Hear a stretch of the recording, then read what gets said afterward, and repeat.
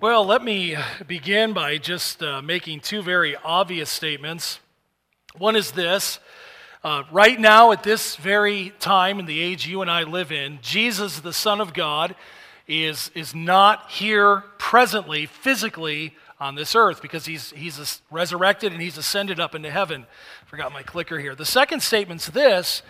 God is still doing his work in the world today. People are still being saved. Churches are still being planted. Christians are still growing. People are still hearing the gospel. How is that happening? If Jesus is not physically here, then how does that happen? And you find the answer in this passage. Because God's presence is still here in the world today, and his presence is in you. Those of you who know Christ, his presence is in us, in his temple. So here's Jesus, the night before he would die a cruel death on the cross, kind of his parting speech, what we call the upper room discourse. Jesus here is telling his disciples that you don't need to worry, you don't need to fret, don't have troubled hearts, don't be concerned, don't fall into fear, don't fall back into despair, don't do that. Why? Because I'm really not leaving you. My presence will still be there. And he's going to teach them how this work that you and I are a part of today, how does this work happen? Where does the power come from? How can we have power to do what God commands us to do? And Jesus is going to make a point. Even though I'm going away, you as his followers will have every resource, every strength, everything you need to be who God wants you to be. So I'd ask you this today. Are you thoroughly convinced that right now you have everything you need to be a godly individual? Are you convinced of that? Do you have everything you need to be a godly spouse? And you might think, I need a better spouse to be a godly spouse. But does God say that's what you need?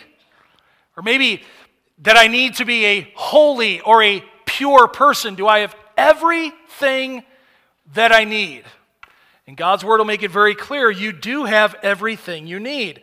And that brings us to the subject that for many is kind of a mystery to them. It's kind of a source of confusion and a lot of misunderstandings. We're going to look at the Holy Spirit. Jesus will teach you why you can have this power, how you can have this power, and it's through the third person of the Trinity who lives every true follower of the Lord Jesus Christ. Now this subject for many, it scares them.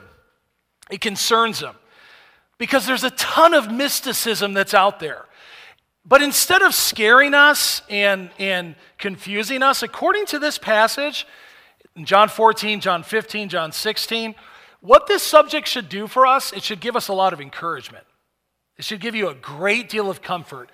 God will never leave you. He will never forsake you. In fact, the fact that he lives inside of you should be a great source of assurance for you today. And so here's where we're going with this. And here's the one thing I want you to learn from this passage today is that obedience must be motivated by love and empowered by the Spirit of God. So if you've ever wondered what the role of the Holy Spirit is in your life as a Christian, as a follower of the Savior, you're going to learn a lot in these next few passages. You're going to learn this. Nowhere does Jesus say that the Helper is going to come and help you speak in tongues. Or he's going to come, he's going to help you have apostolic sign gifts, or be slain in the Spirit, or give you new revelation from God. That's not anywhere in this passage. But what you will find is this. He will comfort you. He will guide you. He will lead you.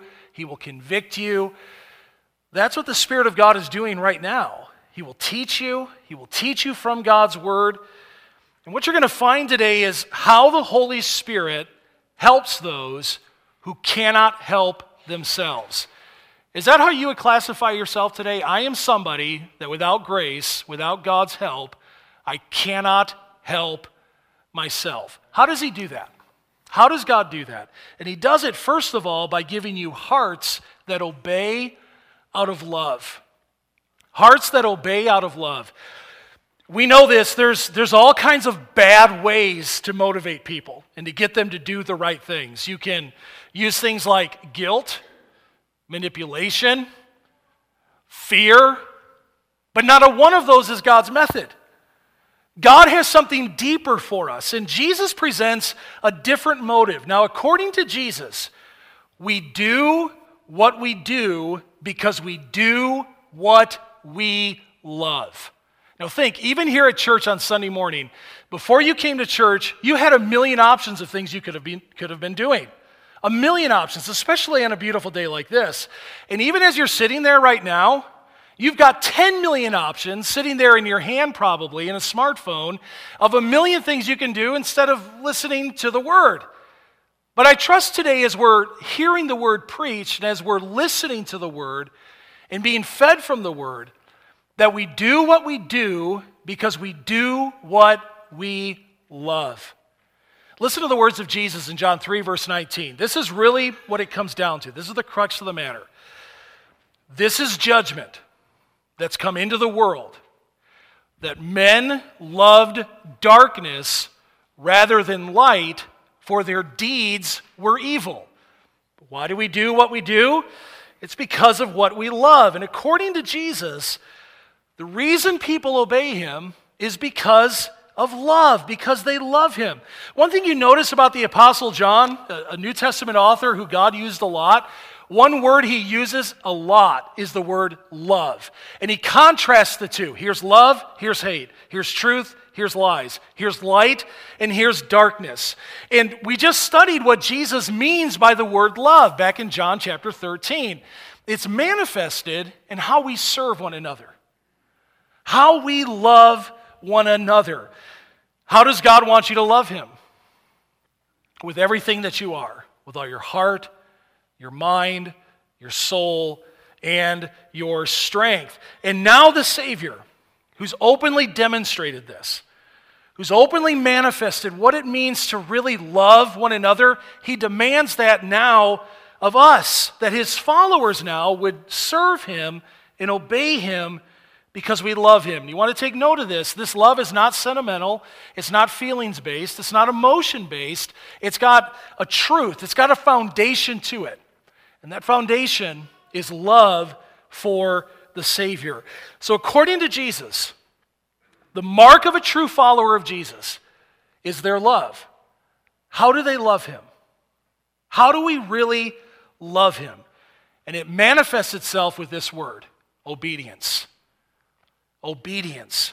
Jesus says 4 times in this chapter, verse 15, verse 21, verse 23, verse 24, if you love me, it will be manifested in how you obey him and how we follow him. In fact, John writing this same passage that we're going to look at here, this is decades after the Upper Room Discourse when he was personally with Jesus. The Spirit of God inspired him to write these words. Read this out loud with me together if you would.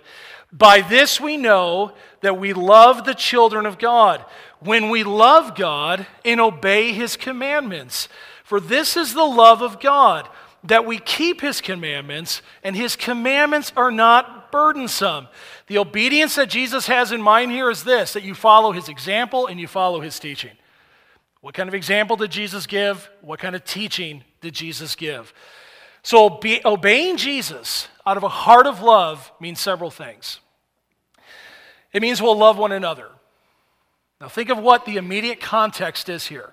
Jesus had just washed his disciples' feet. And remember back in chapter 13, verse 35, look at your Bible there. Look back to chapter 13. Jesus said, by this all people will know that you are my disciples if you have love for one another. The previous verse he said, you must do this. This has to be an exemplary manifestation in your life that you love one another, or we have no claim of knowing the Savior. It's going to be manifested. It's also going to be manifested in this. You'll not just obey the Lord, you'll delight in it. You'll delight in obeying him. I think you know this, that you delight in doing things for people who you love.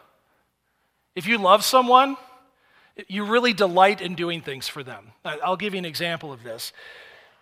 There is no human being on this earth who I love more than my wife.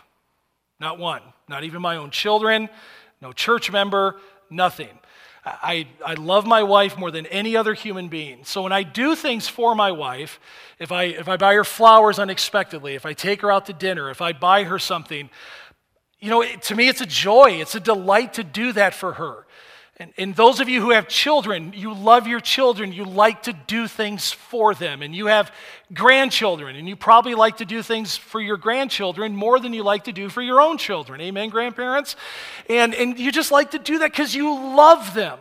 Now think of this for a moment. When you really love the Savior, it's going to be a real delight to do things for Him, to obey Him. It's not a drudgery. It's not like a pain in our back. It's a great delight to do things for Him. And not only that, you'll have assurance of your salvation. What's one way that you know that you're saved? Well, listen to 1 John 2, verse 3. And by this we know that we have come to know Him. How?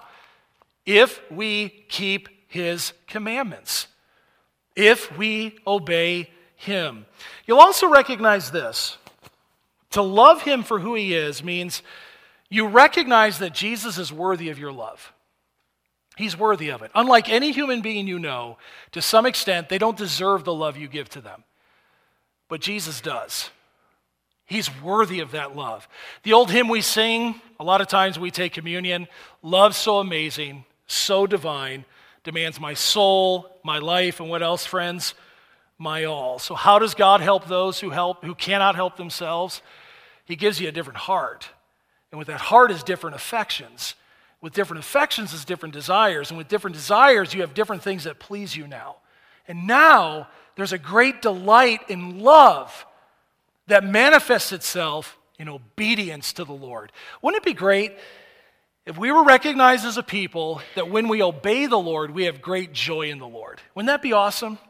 That when we serve Him, there's a great joy because we love Him. And knowing we do what we do for Him is not fear, it's not guilt, it's not manipulation, it's this. It's love. It's love. Because if we're guilted into doing something, that's not real love. But if we do something because we love Him more than anything, that is biblical obedience, friends. It's because we love Him. Do you love Him today, church? Say amen. And I pray that that love in all of our hearts and all of our lives would be growing, that would be a growing love. Here's a second way that God helps those who cannot help themselves. He gives you Himself. He gives you help from God Himself. So we have a situation here.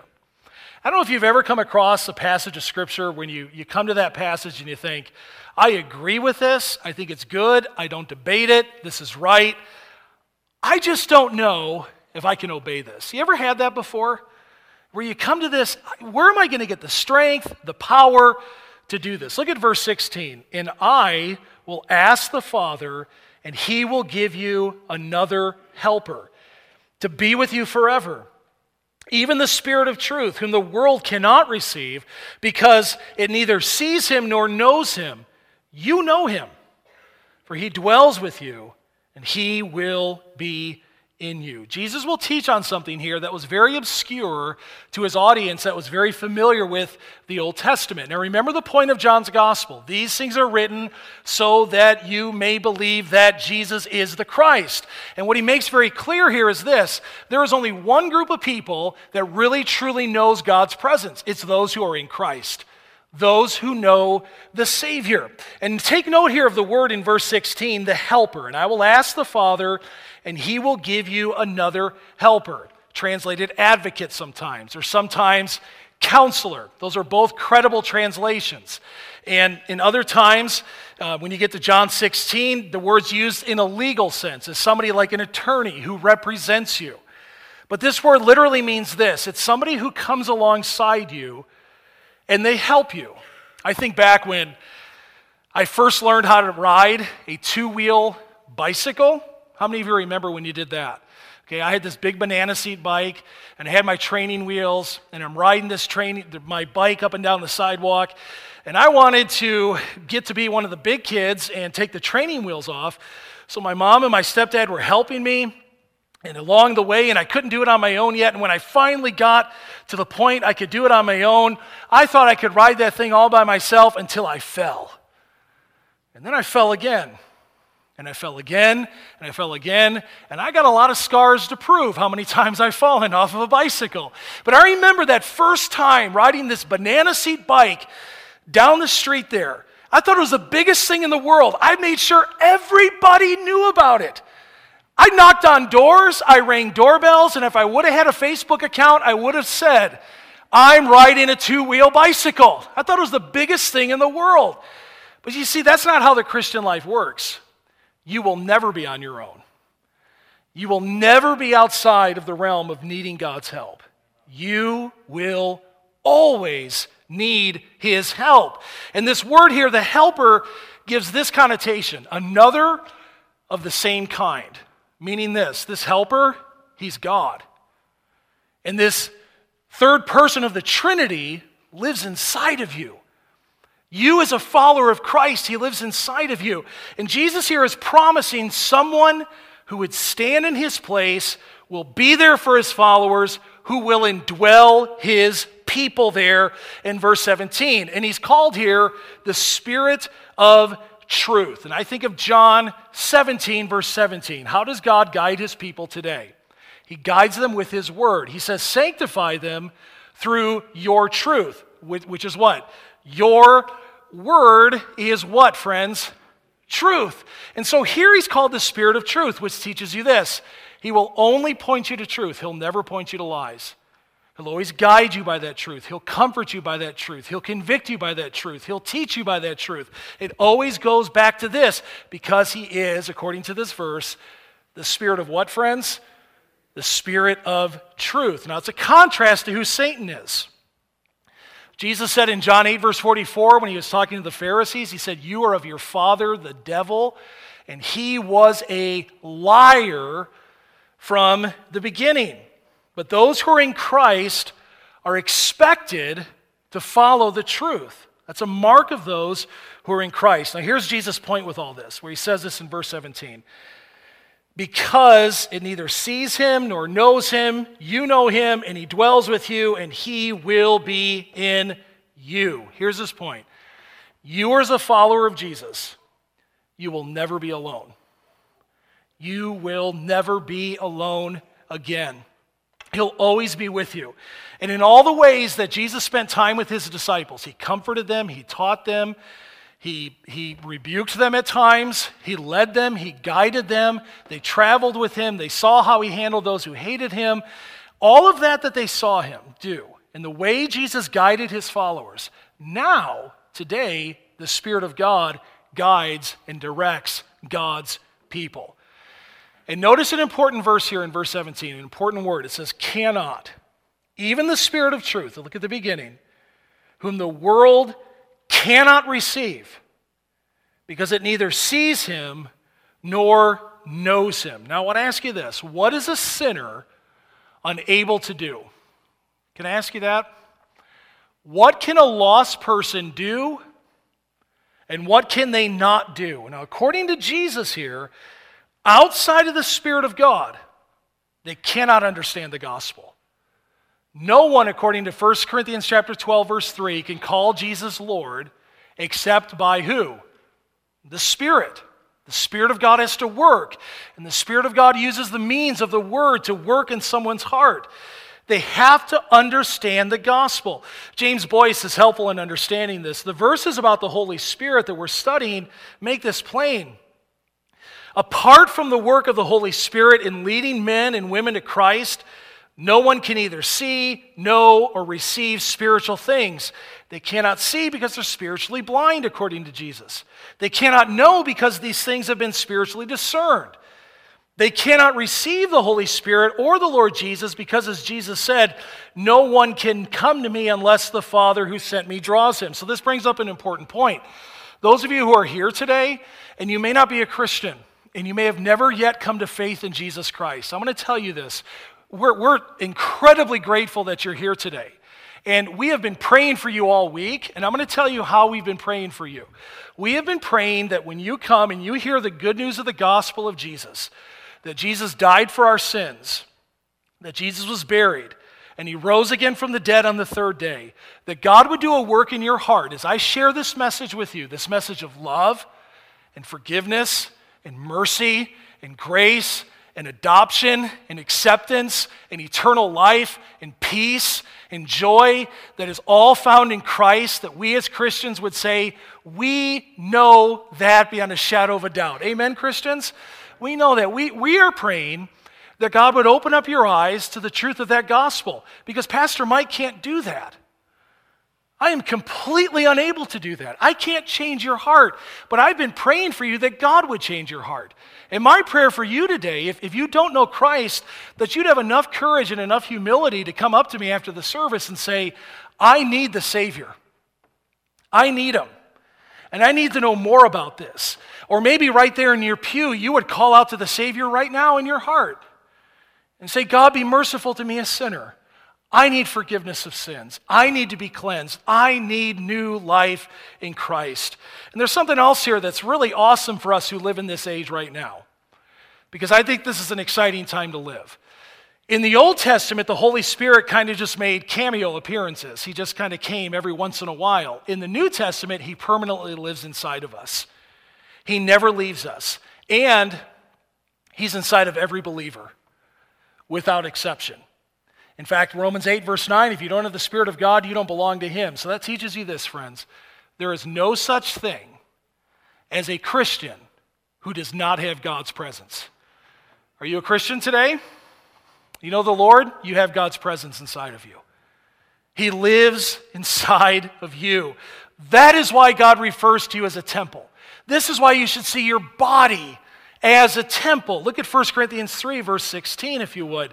Let's read this out loud together. Do you not know that you are God's temple, and that God's Spirit dwells in you? If anyone destroys God's temple, God will destroy him, for God's temple is holy, and you are that temple. What makes a temple sacred? Well, normally it's because of what's inside of that temple. Christian friend, who lives inside of you? You're more than just blood and oxygen and organs. The very Spirit of God, the third person of the Trinity, lives inside of you. That's an amazing truth. And he will never leave you. He will never forsake you. So here's the thing. You can never expect to obey God without the presence of God. Just as I needed my parents to ride a bicycle without training wheels, you cannot live the Christian life without God's presence or without depending upon God's presence. And thankfully, that's exactly what God gives you. God doesn't give you more willpower. He doesn't give you manipulation or guilt or fear. Here's what God gives you. He gives you himself. The very person of the Holy Spirit who lives inside of you. So he's always there. He's there when you face temptation. And it seems unbearable. But friend, you're never alone. You're never by yourself.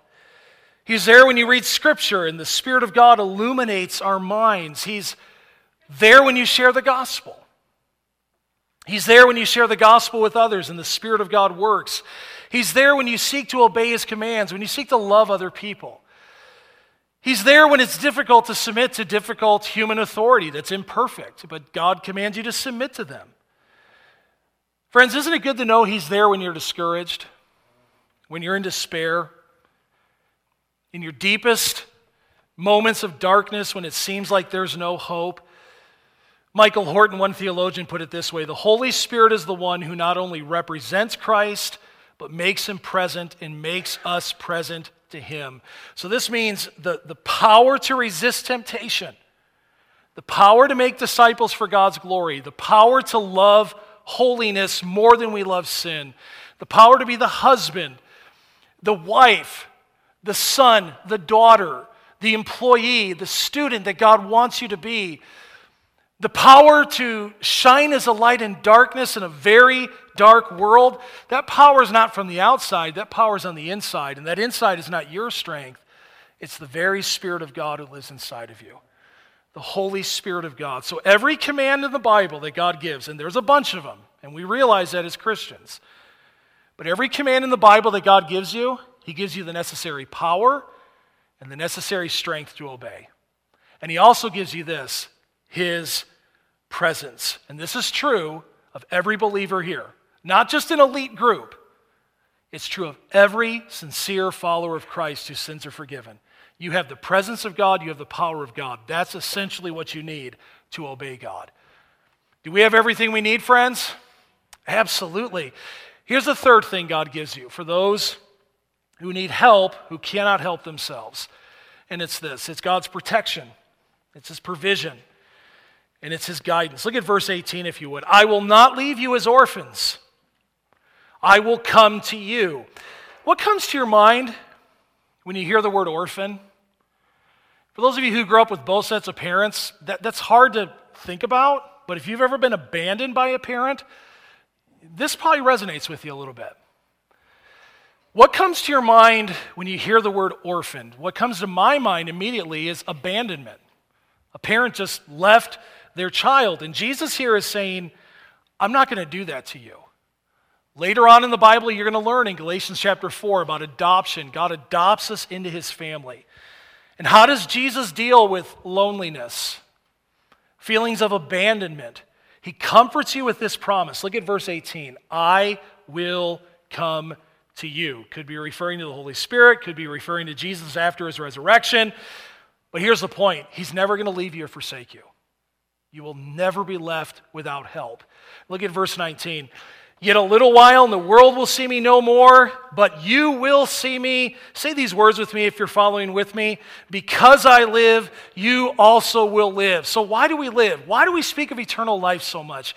Why do we have so much confidence that we're going to have a new body one day? Where does that come from? It comes from words like this. Because he lives. And our life is dependent on his life. And there's a lot of things we depend on right now for physical life. So we have doctors, we have pharmacists, we have nutritionists, and praise God for them. Thankfully, they help us live a physical life. But ultimately, if you're going to have eternal life, it has to come through his life. Only Jesus can give an indestructible, eternal, joyful life. Just as he said in John 10, verse 10, the thief comes not before to steal and to kill and to destroy, but I have come that they might have life and have it more abundantly.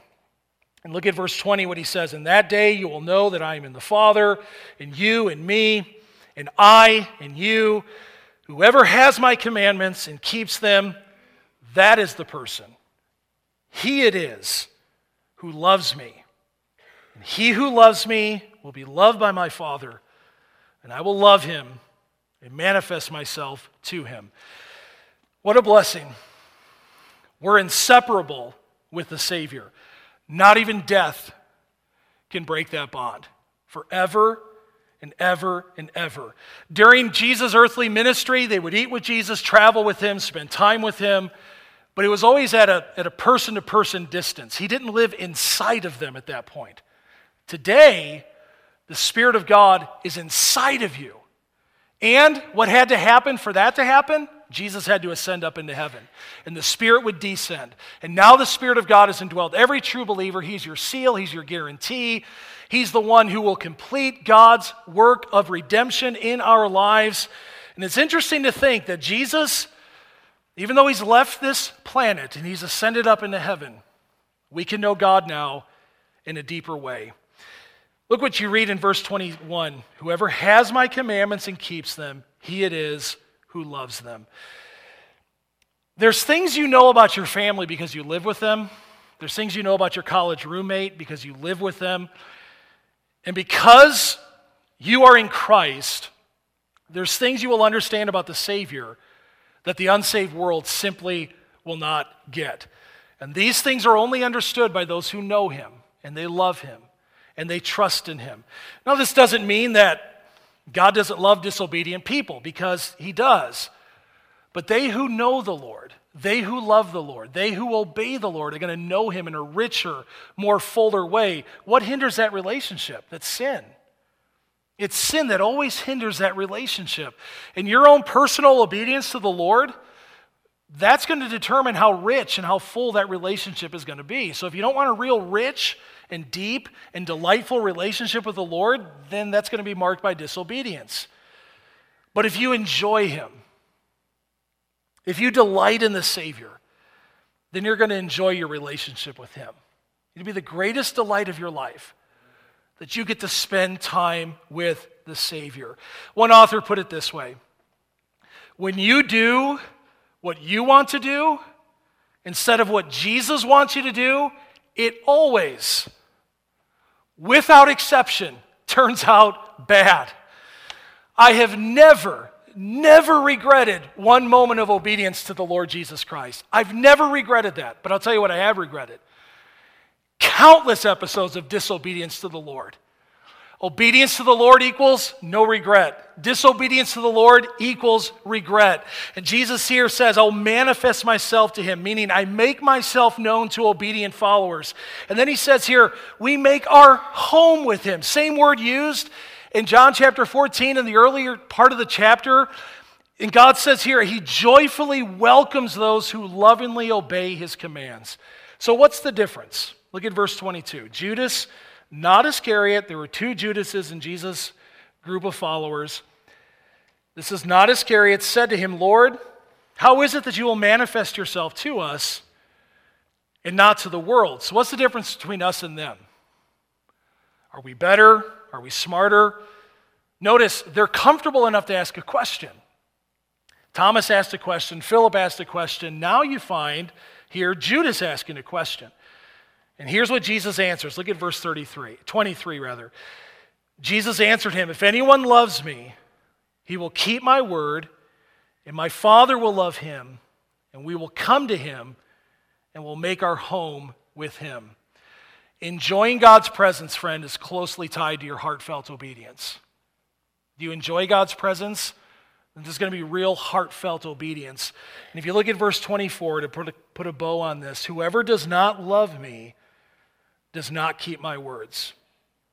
And the word that you hear is not mine, but the Father's who sent me.